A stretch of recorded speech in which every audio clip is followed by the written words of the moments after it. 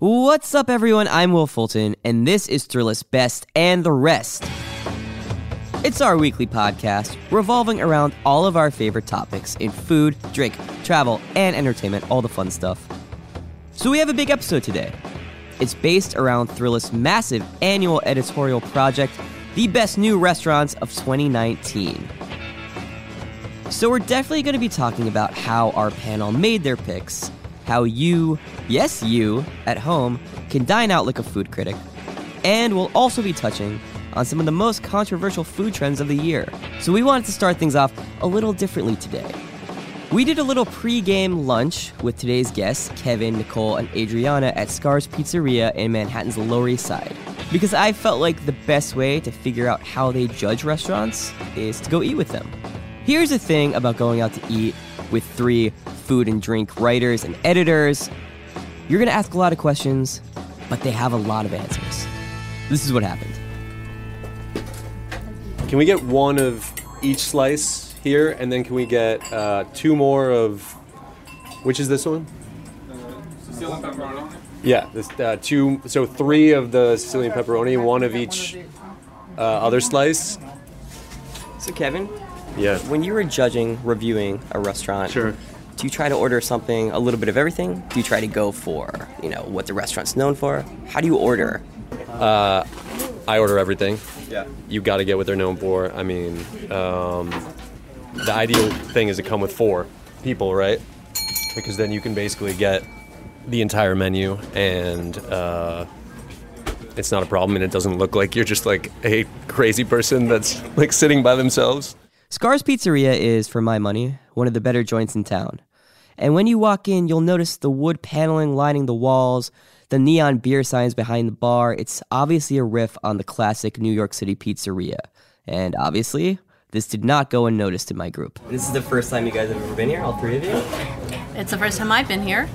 I haven't been here either. We're all doing it. When you walked in, what was the first thing you noticed about this place? Wood paneling, kind of like the old school look, self-consciously, old school, like deliberately. But then you move into the center of the restaurant and you see this awesome ass wine list. I'm like, wait, hold up. Right. This is different. Right. No, it feels like a place that you go with your grandfather, and like he'd know, like his bookie would be out of the back. And like he'd go have a sketchy conversation and then come back through. That seems weirdly specific. Yeah, it's not like that's a place in Springfield. So like Scars, like he mills the flour himself. In the basement, right? In the basement, yeah. Right below us. Right below us, there's milling. Milling is happening below us. And yeah, I mean like he's got a great grandma slice and yada yada. And then he's got this atmosphere, this old school atmosphere, but then he throws in the natural wine list. So it's like old school with a wink, It's just his favorite stuff under one roof. That's interesting. The first thing I saw was the Gucci Man painting behind the bar, which is super dope. This is, there's 4 of us. This table isn't that big, but there's a lot of food in front of us. Listen, pepperoni slaps here. It's good. Yeah, I think that's the most exciting one. And then you've got the classic margarita with the basil, and then we've got, what else? Is that a mushroom? I think that's mushroom, yeah. That's awesome. I love mushroom. Oh my God. I don't know, they must marinate those mushrooms in something. Right? Like they're definitely not button. They're so mushroomy. Yeah. Porcini or something. There's some real action. I think they're dried. Oh, he starts with dried mushrooms? I think he's probably starting with dried shiitake. Yep. Look at this whole table. I know what I'm talking about. They're very good. Those are not woodsy, but they taste like a deep mushroom umami. I'm just loving it.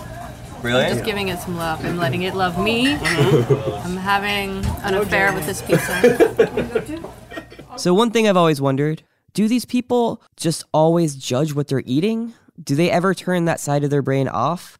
Can they just relax and enjoy some pizza without obsessing over the merits of the mushrooms on top of the pizza? So I asked them. I think that if you're out and you're for the express purposes of judging the restaurant, then you're always paying attention. But if you are just out to dinner with friends, if you like you can turn it off a little bit, especially if like someone cooked you a meal.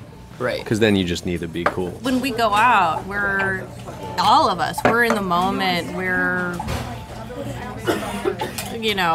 are different lenses to experience something. I'm also thinking about, like, you could ask the same question, are you paying attention to the person that you're with, when you go out? Judging them, perhaps. I'm not, so... You know how to turn it on and off all the time. When you say, because when I'm out with friends, they're like, what do you think? What do you think? And I'm like, I turn it off. That's what. I just turn it off. But if the company is boring, I feel like it's like, oh, it automatically goes on. So when you're, at your friends, they're having a dinner party, are you silently judging their food? Oh, fuck yeah. Hell, fuck yeah. But at the same time, like, there's just something so sweet about someone doing their best to provide you with an experience. Like, even if it's shitty, and I'm definitely grateful for anybody who tries, Mm-hmm. That's interesting. See, that's why I wanted to ask. All right, y'all ready to blow this joint? I am. This was delicious. Thank you, Kevin. After we settled up at Scars and maybe had a couple more glasses of wine, we headed back to the studio to talk. Well, let's get into it. Today, we have kind of a big episode. My guests are Mr. Calvin Alexander, Thrillist National Writer-at-Large, Adriana Velez, our Senior Food Editor, and Nicole Taylor, our Executive Food Editor. So, let me pose this question to the three of you. I want you guys to close your eyes. Would you do that for me? Checking. My eyes were already closed. They were. It was very romantic. I want you to close your eyes, which you're already doing, and picture your ideal restaurant. Nicole, what do you see in your mind when you think about the perfect restaurant? A lot of French fries on the table. I'm outside and the weather is perfect and I'm surrounded by a lot of wood and there's a water element. A water element? Yeah. I thought you said a watermelon at first. I was like, okay, yeah. That wouldn't hurt. Like that too. Kevin, what about you? There is sawdust on the floor and there is an old ornery man on a grill yelling at me, making me a cheeseburger. I think you're just at my grandpa's house, actually. Is that Yes. So this month, the spearheaded by the three of you, you launched an enormous package for Thrillist, America's best new restaurants of 2019, in which you name 12 of the country's best new restaurants. You have spots in here from Brooklyn, Birmingham, Alabama, Las Vegas. Basically, you scoured the nation for the most exemplary new restaurants. That's a tall task, is it not? Where do you even start when you make a list like that? First, you take a deep breath. Okay. Where do you start? I think you have to start with how you're defining best. I feel like that's where we started. Wouldn't you say so, Kevin? Like, how are we defining best? I think that's super important. And then the next question, how are we tackling this after you define what's the best? Well, how did you define best? Because that's a pretty valid question. Yeah, I mean, I think we tried to look at not only is the food fantastic, but how these restaurants interact with their communities. To Adriana's point, are they inviting? Do they welcome the local people? We're also looking at sort of how they address like a lot of issues of the day and where do they fit into the space in 2019? And also just to tackle a huge project like this, we had to call in the Avengers across the country and get like a strong panel of food writers from everywhere to help us scour the nation. I think there are about 4 or 5 big media outlets that do a big best restaurant list. No, they don't have a panel, but I think if you secretly send them a text or email and say, tell me, how are you guys really putting the list together? I think every single person will say, oh, I text my friend in Vegas, or I went to LA and, I had coffee or dinner with this LA writer and they told me about all the new restaurants open up in LA. So instead of us just saying one person is doing this list and they're going all around the country, we're like, the people that we would text or reach out to, let's just bring them in the mix and let's pay them and make this shit cool. Do you think in a package like this, it's better to use a culmination of a bunch of voices instead of just going at it with one singular person just going to all these restaurants. Yeah, I think it's so much more interesting to read, for one thing. I think you get a bigger picture when you have a multitude of viewpoints and voices in it. I think when you get more than one person in the room talking about what makes something great, what makes the best list, you get some ideas challenged, you get some ideas fortified, and it's just a stronger list that way. I know that any form of criticism or evaluation that depends on opinions can't fully account for subjective tastes, especially with food. People like what they like. But can you three talk a little bit about some of the ways that you judge a restaurant and the advice or maybe even guidelines you would give people, no matter where they are, how they can look at a restaurant with a critical eye? Well, I think first, it's important to understand, I always think about it in terms of the narrative. Does the narrative add up? Mm-hmm. So does the restaurant make sense? Does the story of the restaurant add up to all of the elements, right? So if it's, if they're telling the story of we're this farm to table restaurant and we've got these craft cocktails and we have basically a lot of the modern restaurants, are they really doing the things that they say they do? And so just asking some small questions of the wait staff, of, if you're sitting at the bar, of the bartender. I mean, where are you getting your stuff? Just these little things, and you can see if they really know what they're talking about. If they're really, those farm names on the chalkboard, are those really the places that you're actually getting these things through? Did you use the word farm to table? I did. Really? I know. Is that word still in style in 2019? No, it's not. Okay. It's not. But I'm just saying, what do you call it? Just a restaurant? How things ought to be how done. How things should be? But it's not a given. It's not a given. It became super, super trendy. And then a lot of people started kind of doing fake versions of it. They were using the lip service of it, which we see a lot of. So there were fake farm-to-table restaurants? Oh, there were, yeah. They were just writing up names on the chalkboard. Right. This they're is from Creekstone Farms. That's No, for sure. That sounds legit, though, to be fair. There was a whole business. You wrote a whole article about that. I remember that. Yeah. So, but yeah, I feel like what Kevin's getting at is that there needs to be a sense of integrity behind whatever it is that they're trying to tell you about who they are. You need to feel like it's really deep in the bones and that it's really thoughtful and considered. And I think the ethos of farm to table, I mean, I still buy into this. I still want it to happen. If you're doing it right, it's not the main story. It's not the only story a restaurant is telling. Do you think that the food is just one component of an overall orchestra, one instrument in the orchestra, so to speak? How important a role does the actual food play in the overall presentation of a restaurant when you're judging it with a critical eye? Well, the food has to be delicious. You have to walk away remembering what you had.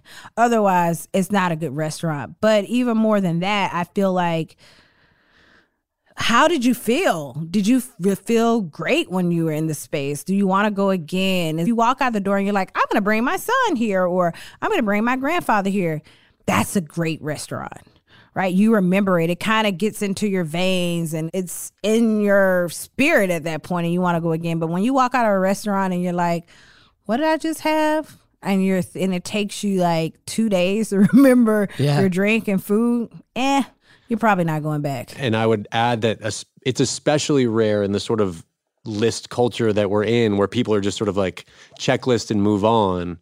To be a repeat customer somewhere is much more meaningful now, right? Because there's so many choices. Yeah. No, I mean, when I walk out of a movie, I can tell if I really like it. If I'm like, man, I have to tell people about this movie. Exactly. I have to show them. I have to bring them. So really, is it more of a feeling that you have, or is it more of a checklist where you're like, well, this restaurant has this, it has natural wines, it has this and that? I think it's a combination. Right.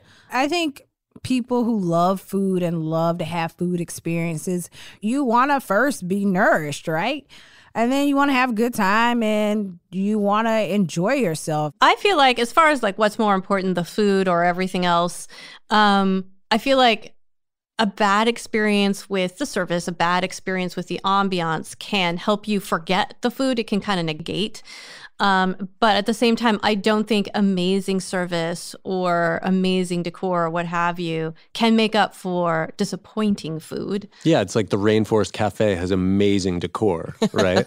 Amazing decor. It rains every like 30 minutes or whatever. No, it is amazing. Yeah, we used to do your birthdays there every year. I still do. Yeah, okay. I just stopped inviting you. Okay, perfect. Because you were so critical about the food. I was, sorry. You ruined it. Well, and the thing is, like, it rains too much for me. The lightning scares me. But, you know, the food's not that good. So it's like, what I really want is Rainforest Cafe level decor, but the food being, you know, Guy Fieri's restaurant. Okay. All right. So we're going to take a quick break, and we'll be right back with some questions for all of you about the restaurant world in 2019. Okay, so in lieu of our normal categories, I want to pick all your brains a little bit about eating at restaurants in the year of our Lord, 2019. Kevin, you wrote an entire freaking book about this great culinary restaurant revolution that we've been experiencing over the past, decade or so? 12 years. And how it's over. Are you sure? Because I looked at this list, and there's some really good restaurants, and I've been to a couple, and they're great. Why are you so sure that this restaurant revolution is over? Again, you wrote a book about it. Yeah, called Burn the Ice. Burn the Ice. Well, I will say that what I meant was that era, and Nicole kind of called me out on it. It's like the era of the independent, fine, casual dining, sit-down restaurant. That was all That's farm. a mouthful. Yeah, exactly. That was all farm to table and Edison bulbs and reclaimed wood and just that style of place. I think those are the hardest restaurants right now to succeed in this current era. I mean, I think what we saw in this list is iterations off of that are like for the new era. Sure. Even out of this list of 12, what would you guys say is an exemplary, quote unquote, modern restaurant? First of all, I can't answer that question until you define what's modern. What are you meaning by the word modern? Tossing it back at me. I mean, very much of 2019, but that's a good question too, because what does it even mean to be a restaurant in 2019? I think to be a great restaurant in 2019, you're not following traditional restaurant guidelines. I think a lot of these restaurants have decided to do things their own way. They've decided to mix Thai with barbecue. And, 5 years ago, people would be like, huh, what? In what city is that? In Portland? In Portland. I was about to say somewhere else. But yeah, in Portland. Portland, Oregon. Yeah, my first college boyfriend is from Portland, Oregon. I've Shout never out. in a million years What's told his name? me. Yeah, Can we give him Can we blow him up? I'm good. No. Do you think he's listening? He definitely. Is he No. stalking you? He listens to Hell everything no. Nicole puts No. out. Does he have a Google alert? No. But I'm sure he would be like, Southern barbecue in Portland, Oregon, and Thai. Yeah, that's that's a whole new concept. That's modern, Yeah. right? Or, working with your mom and starting a restaurant like Tammy in DC. That's modern. Right. So I think, your question totally lies in how a person's defining modern. But for me, I see these little elements in all 12 restaurants that show that they're avant-garde and they're totally outside of the box of what's considered, normal restaurant culture. I think a lot of the modern restaurants are about bringing that they're deeply personal, but they're personal in this kind of more, you bring your whole gang, you bring your whole heritage, you bring your friends, you bring your family, you bring your ancestors with you.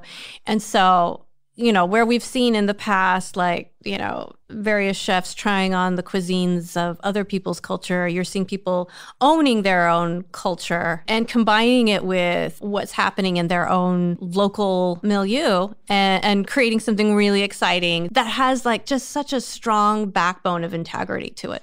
So, kind of piggybacking off of all that, I do want to bring up the F word, fusion.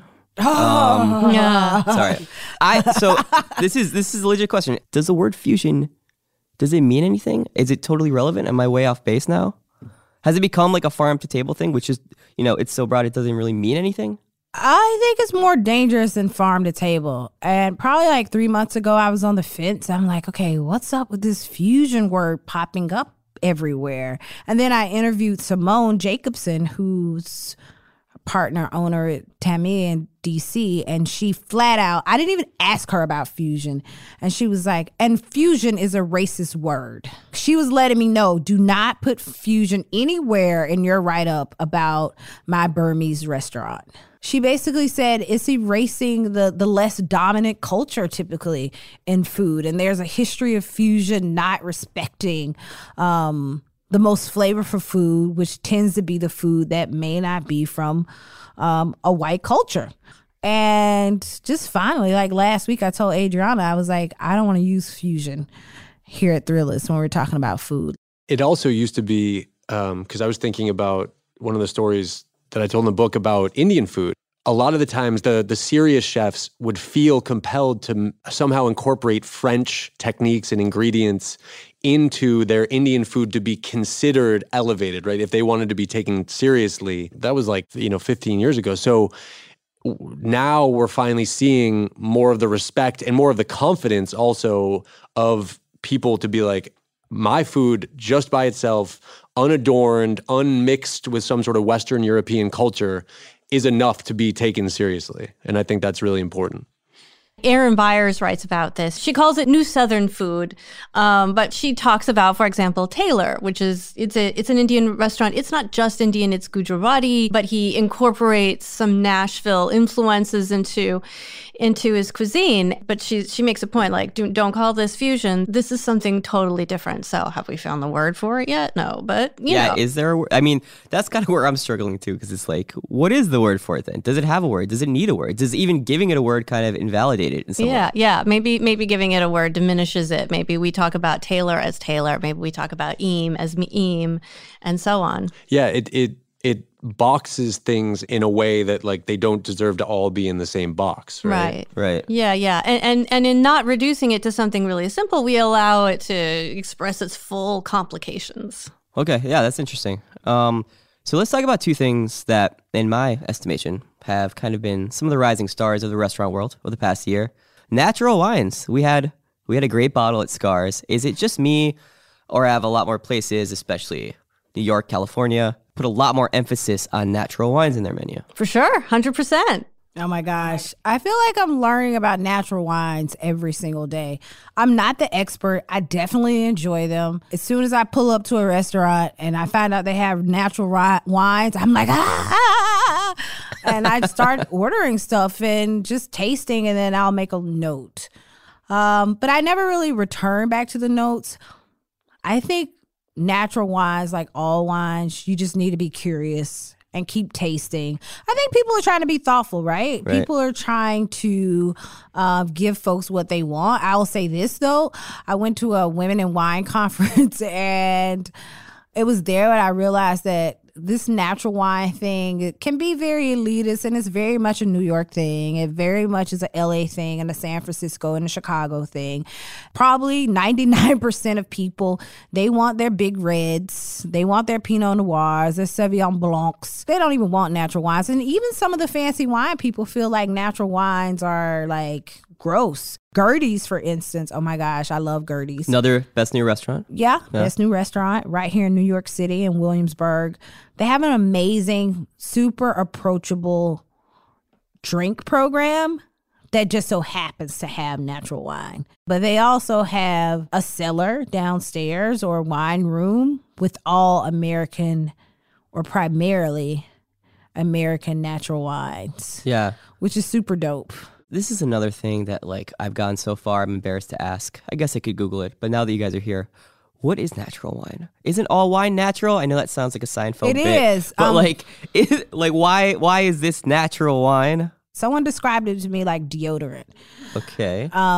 They're like, wine that we love, mainstream wine, all has, I'm using air quotes here, deodorant. Natural wines don't have that. They don't have the additives. So yeah, it's very much in the air. But yeah, someone described it like that. Think deodorant and not wearing deodorant. Okay. Kevin, you are from what I would call wine country, San Francisco, Northern California. Sure.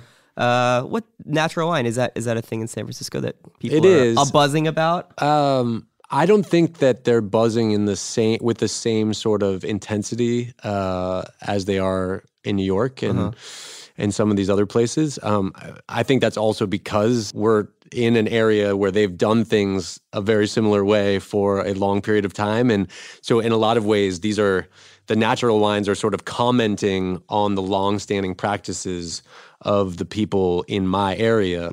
So in a way, you're sort of insulting me. So it's not as much of a thing because, I live in Brooklyn. We are in New York. I have been to no less than 3 kind of dinner parties where the host will specifically say, bring a natural wine. Oh, wow. I'm serious. Whoa. 2 are the same person, but my friend Ethan. Hey, Ethan. Really? Yeah, so it's like very much a thing. Is it kind of just like a buzzword? Is it a marketing stunt? Or is there something? I definitely don't think it's a marketing stunt. It's a thing. Yeah. I think that, of course, big food cities like New York, we're always ahead of the game, and then it trickles out to other markets. And so what you're seeing right now with your friend, I think that's we have to have a whole nother episode about Ethan? about Ethan. You can't tell someone to bring you a natural wine because some of these natural wines can get pricey. Very good point. I think you should not be telling your guests what to bring. Period. You should just invite people over. You hear that, Ethan? Tell folks what to bring, Ethan. And then get very specific and say, bring a natural wine. Wow. I know. Wow. I had the same thought. I'm glad we're on the same page. Ethan's the worst. The wine was good though. I think the natural wine thing is also, it overlaps slightly with the whole wellness thing that's also happening. I have to say, personally speaking, I metabolize natural wines a little easier than regular wines. You can drink more, but yeah, it's part and parcel of that whole thing. I don't know that we're quite finished with the whole wellness bubble. I think that bubble it's getting a little more kind of like farm to table. It's starting to become a little more kind of like established. The other thing I want to talk about was this meteoric rise of the Impossible Burger, the Beyond Burger, the plant-based meat substitutions. It has a real mouthfeel. Have we all tried some variation of that at this table? I've had the Impossible Burger. And? Did it possibly impress you? I feel like this. I eat meat. Yeah. I was vegetarian for like 10 years. And I remember the first day I'm like, I want meat. I had a burger. Yeah. And I wanted a real beef burger, cooked medium. And I wanted it grass fed so I didn't have that heavy feeling. And I like a burger like once a quarter or every few months or so. So I tried the Impossible Burger in Atlanta at Star Provisions. They have great food. And I had a few bites and I'm like, okay, it's fine, but just give me a regular burger. I feel like you have to put a lot on it to mask the taste. The mouthfeel is definitely a beef mouthfeel. But all the ingredients kind of mask the other taste that I can't quite put my finger on. I can put my finger on it. I took one bite of an Impossible Burger and I was like, yep, some sort of smoke flavoring and a lot of coconut oil. That's how they're making this happen. Oh, wow. Nutritionally, it's actually very similar to a hamburger, like in terms of calories and protein. Not so much iron, I don't think. But yeah, it's a coconut burger. Well, Kevin, you've eaten, several burgers? Yeah. Over A here? few. Just a few. Just a few burgers. Just 330. 330. Kevin ranked every burger in the country, right? You went to every burger shop? Every burger shop. Everywhere. Only the don't best. Fact check this.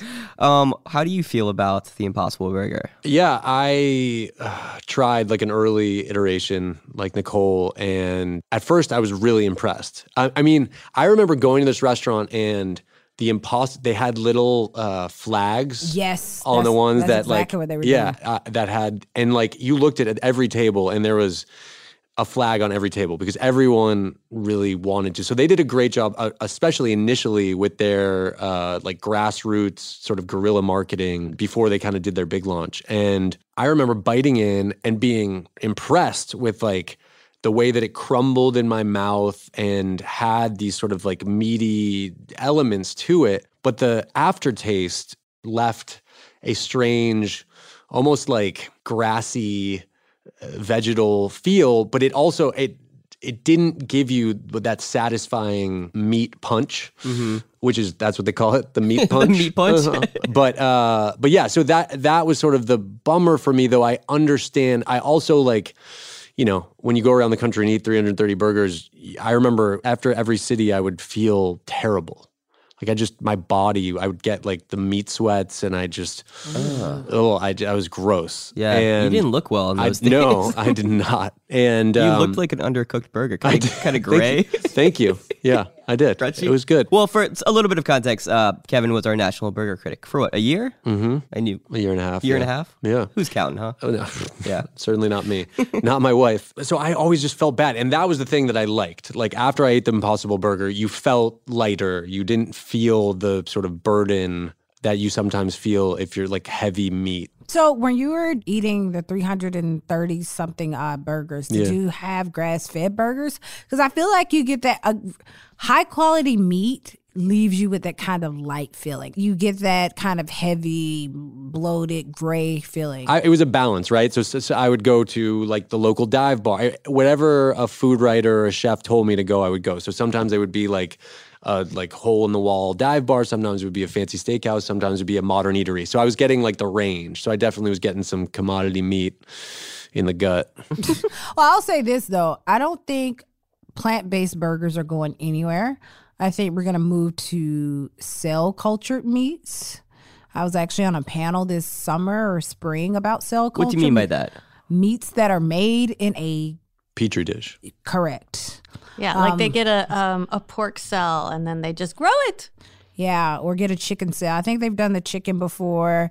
There are a lot of startups in the Bay Area that are putting money, tons of money behind cell-cultured meat. Is that vegetarian? No. It's just but it's more environmentally friendly. Okay. So that was the big debate at the panel that I was on. Uh-huh.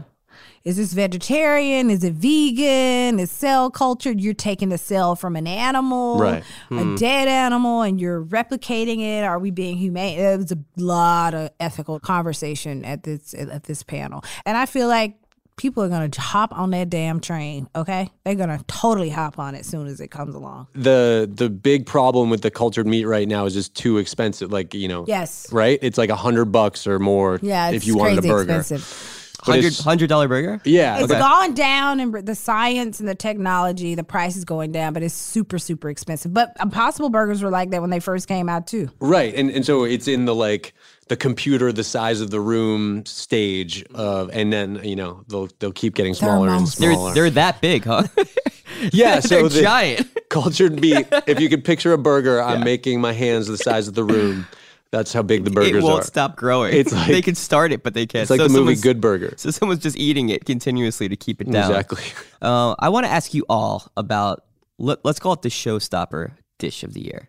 The one thing you ate at a restaurant that kind of just made you stand up, scream, maybe yell, holy shit. One dish. You can swear on this? Yeah, you can swear. We've been swearing the whole time. Shit. Yeah, it feels good, doesn't it? It did. So what was your showstopper dish this year, Kevin? Something that's made you shudder. In a good way. Made me shudder. Oh, in ecstasy. Man.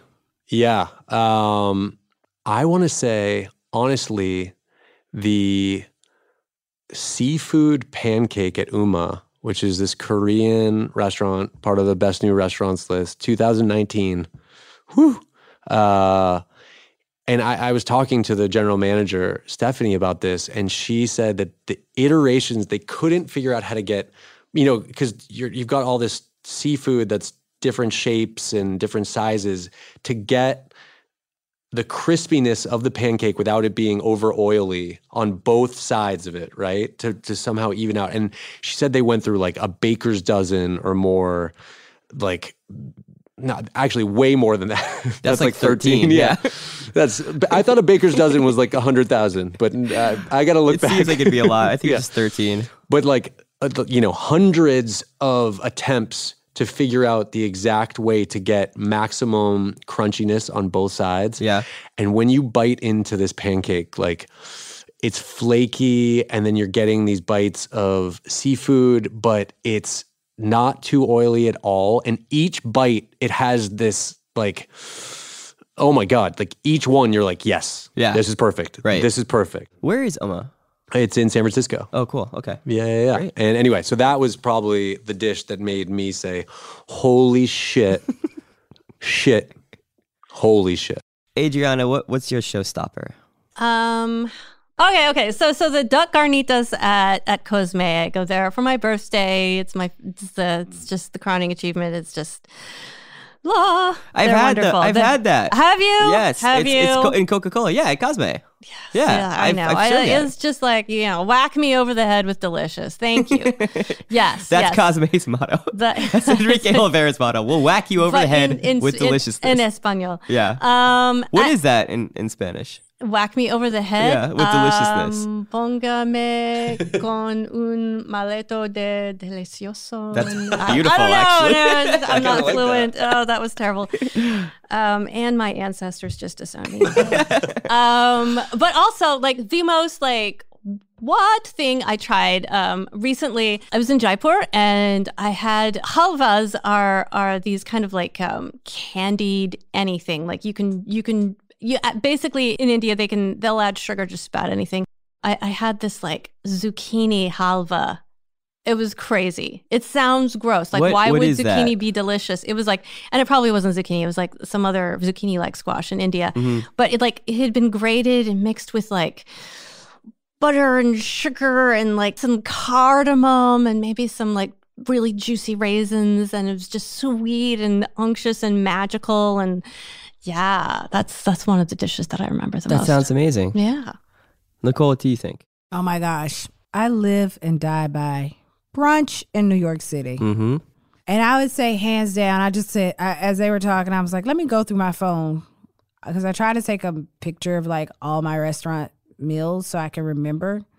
I have so many pictures of Gertie. I love their pastries. I love their pastries, and they're not sweet. They have this like savory hint, and I think it's because they're using all these like really nutty flours, like the chocolate chip rye cookie, and then they have muffins that change.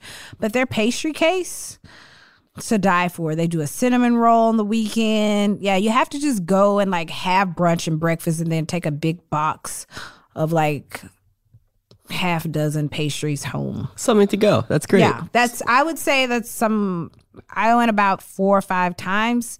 Definitely the most memorable meal or meals of 2019 at Gertie's. Awesome. Okay, we're going to get to one last final question, but before we do that, we're going to take a quick break. Okay, so one final question. We end every episode by going over the best in one category. So in that spirit, I want to ask you all one big question in summation of everything we just talked about. What's the best thing about restaurants right now in 2019 going into 2020? Cocktail menus. That's really your answer? Yeah. I think that's the best thing. I think you're seeing really innovative cocktails and not just, sour mixed with a little sweet and a cool spirits. People are being innovative. I hate to use that word, but yeah, people are being really creative with their cocktails now. I see a shift in the cocktail world. Smaller lists with more focus on like bright and fresh ingredients and ingredients that people are not used to. How big of an aspect was a cocktail list, a spirit list, a beverage menu? In this list, the best new restaurants specifically? I think probably all, or if not all of the restaurants, we could totally point to their bar program or their drink program and see excellence. All of it well thought out.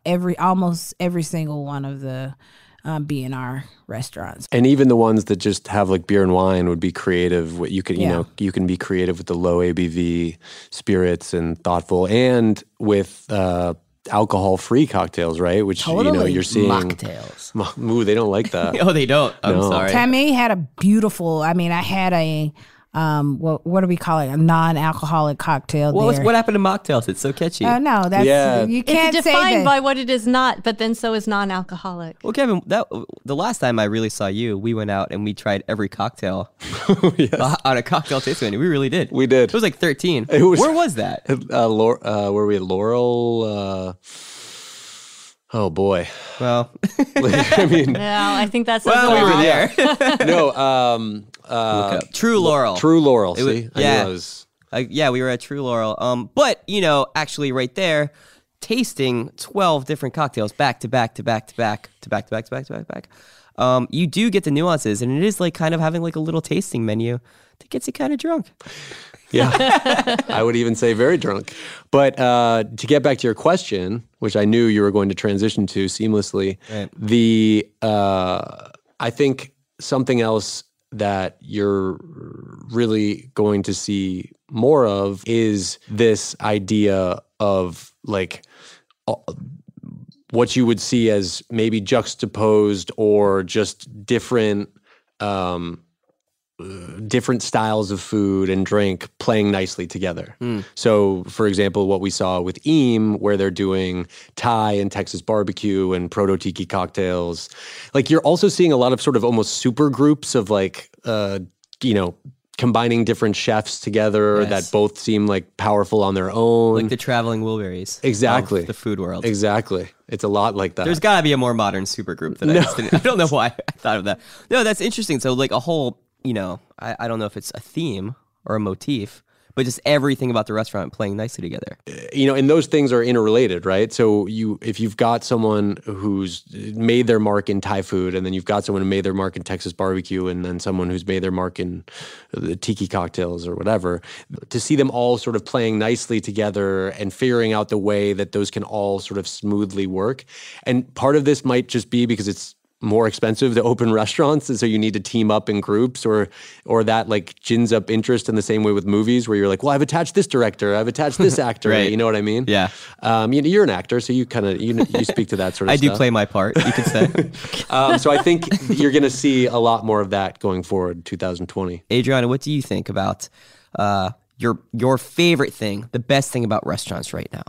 I think one of my favorite things is that we're starting to see specific regions or particular aspects of certain cuisines. So like Taylor on our list is Gujarati, not just Indian. So your restaurateurs are no longer feeling the burden to represent the totality of whatever. We're getting a sense of the range and diversity of cuisines around the world. Just the other night, I went to the opening of, I think it's pronounced Jua. It's a Korean wood-fired restaurant. And I just love that. Like that we're seeing all these different cuisines within all of these different prisms instead of seeing them, as these monoliths. Yeah, that's great. It's a little specific in a good way. I know I was in Austin recently, and I went to a food truck called Didi's, and it specialized very specific northern Thai food, like from Chiang Mai. And I went to Chiang Mai, and that was, if you ask me, the best food I've ever had, it was in Chiang Mai in northern Thailand. And it's great to see restaurants kind of zone in on these regions, zone in on these cultures, and really explore them deeply, rather than feeling like, okay, we're a Thai food restaurant. We need to have everything. The greatest hits. Exactly. To be able to stand on your own and say, my food from my region alone is worth it and worth taking note of, I think is that's one of the great signs. Well, this was great. So everyone out there who, if you like what you heard, which how could you not? The full best new restaurants list is up. It's live. It's on Thrillist. What's the quickest way to get there? Google Thrillist best new restaurants. Oh, you just go to 2019? Thrillist.com. You go to Thrillist.com. Thrillist.com. You should easily find it on our homepage, or you go straight to food and drink tab, and you'll find it. We will find you. Let me put it that way. Yeah, we'll be in find your you. inbox. We'll mail it to you. Ethan. Yeah. I feel bad. He asked me, bring natural wine. He was just trying to be nice. Well. We're just ripping on him. Where can people find you, Kevin Alexander, on the internet? On Instagram at Kevin Alexander Writes with a W, K Alexander 03 on Twitter. I thought that was going to be your aim. K Alexander. Wow. It's my Skater dude. my MySpace. Clear Pepsi lover. Crystal Pepsi. Crystal Pepsi. Come on. Adriana. Yeah, I'm Adriana V on Twitter and Adriana Velez on Instagram. Very cool. Nicole? All platforms. Food cultress. Okay. All platforms. Huh? Yup. Twitter, Instagram, She Facebook, knew it. She was savvy. Pinterest. Follow me while you're at it. At that Thrillist Guy on Instagram. At Will Fulton on the Twitter. Those are the only 2 platforms I have, except for this one. But, it's been fun. Thanks for talking about restaurants with me. I feel enlightened. Thanks, Will. Thank you, Thank Will. you. Definitely. Thank you for the tips. Thank you, Will. Thanks, All right. Anna. Bye. See you next week. All right, so a big thanks to Scar's Pizzeria in the Lower East Side of Manhattan. If you haven't been, you should definitely go. It's some of the best pizza in the city. And also, none of this episode would have been possible without our amazing and talented team. Big thanks to our EP on the Thrillist side, Bison Messink. Of course, our Group 9 fan, Brett Kushner, David Zwick, and last but not least, Emily Feld. Megan Kirsch and Ocean McAdams steer the ship over at Thrillist, and a ginormous thanks to our executive producer at iHeartRadio, Mangesh Hatakudor. Most importantly, thanks so much to my podcast partner in crime, producer Molly Schulson. She's staring at me right now. Hello. And Randy Scott Carroll for editing this episode. And of course, Ernie Injurdat for mixing. You have to mix these. I've learned that. If it's unmixed, it just doesn't work. So thanks to all those people, and a big thanks to you for listening. We hope you tune in next week. Bye.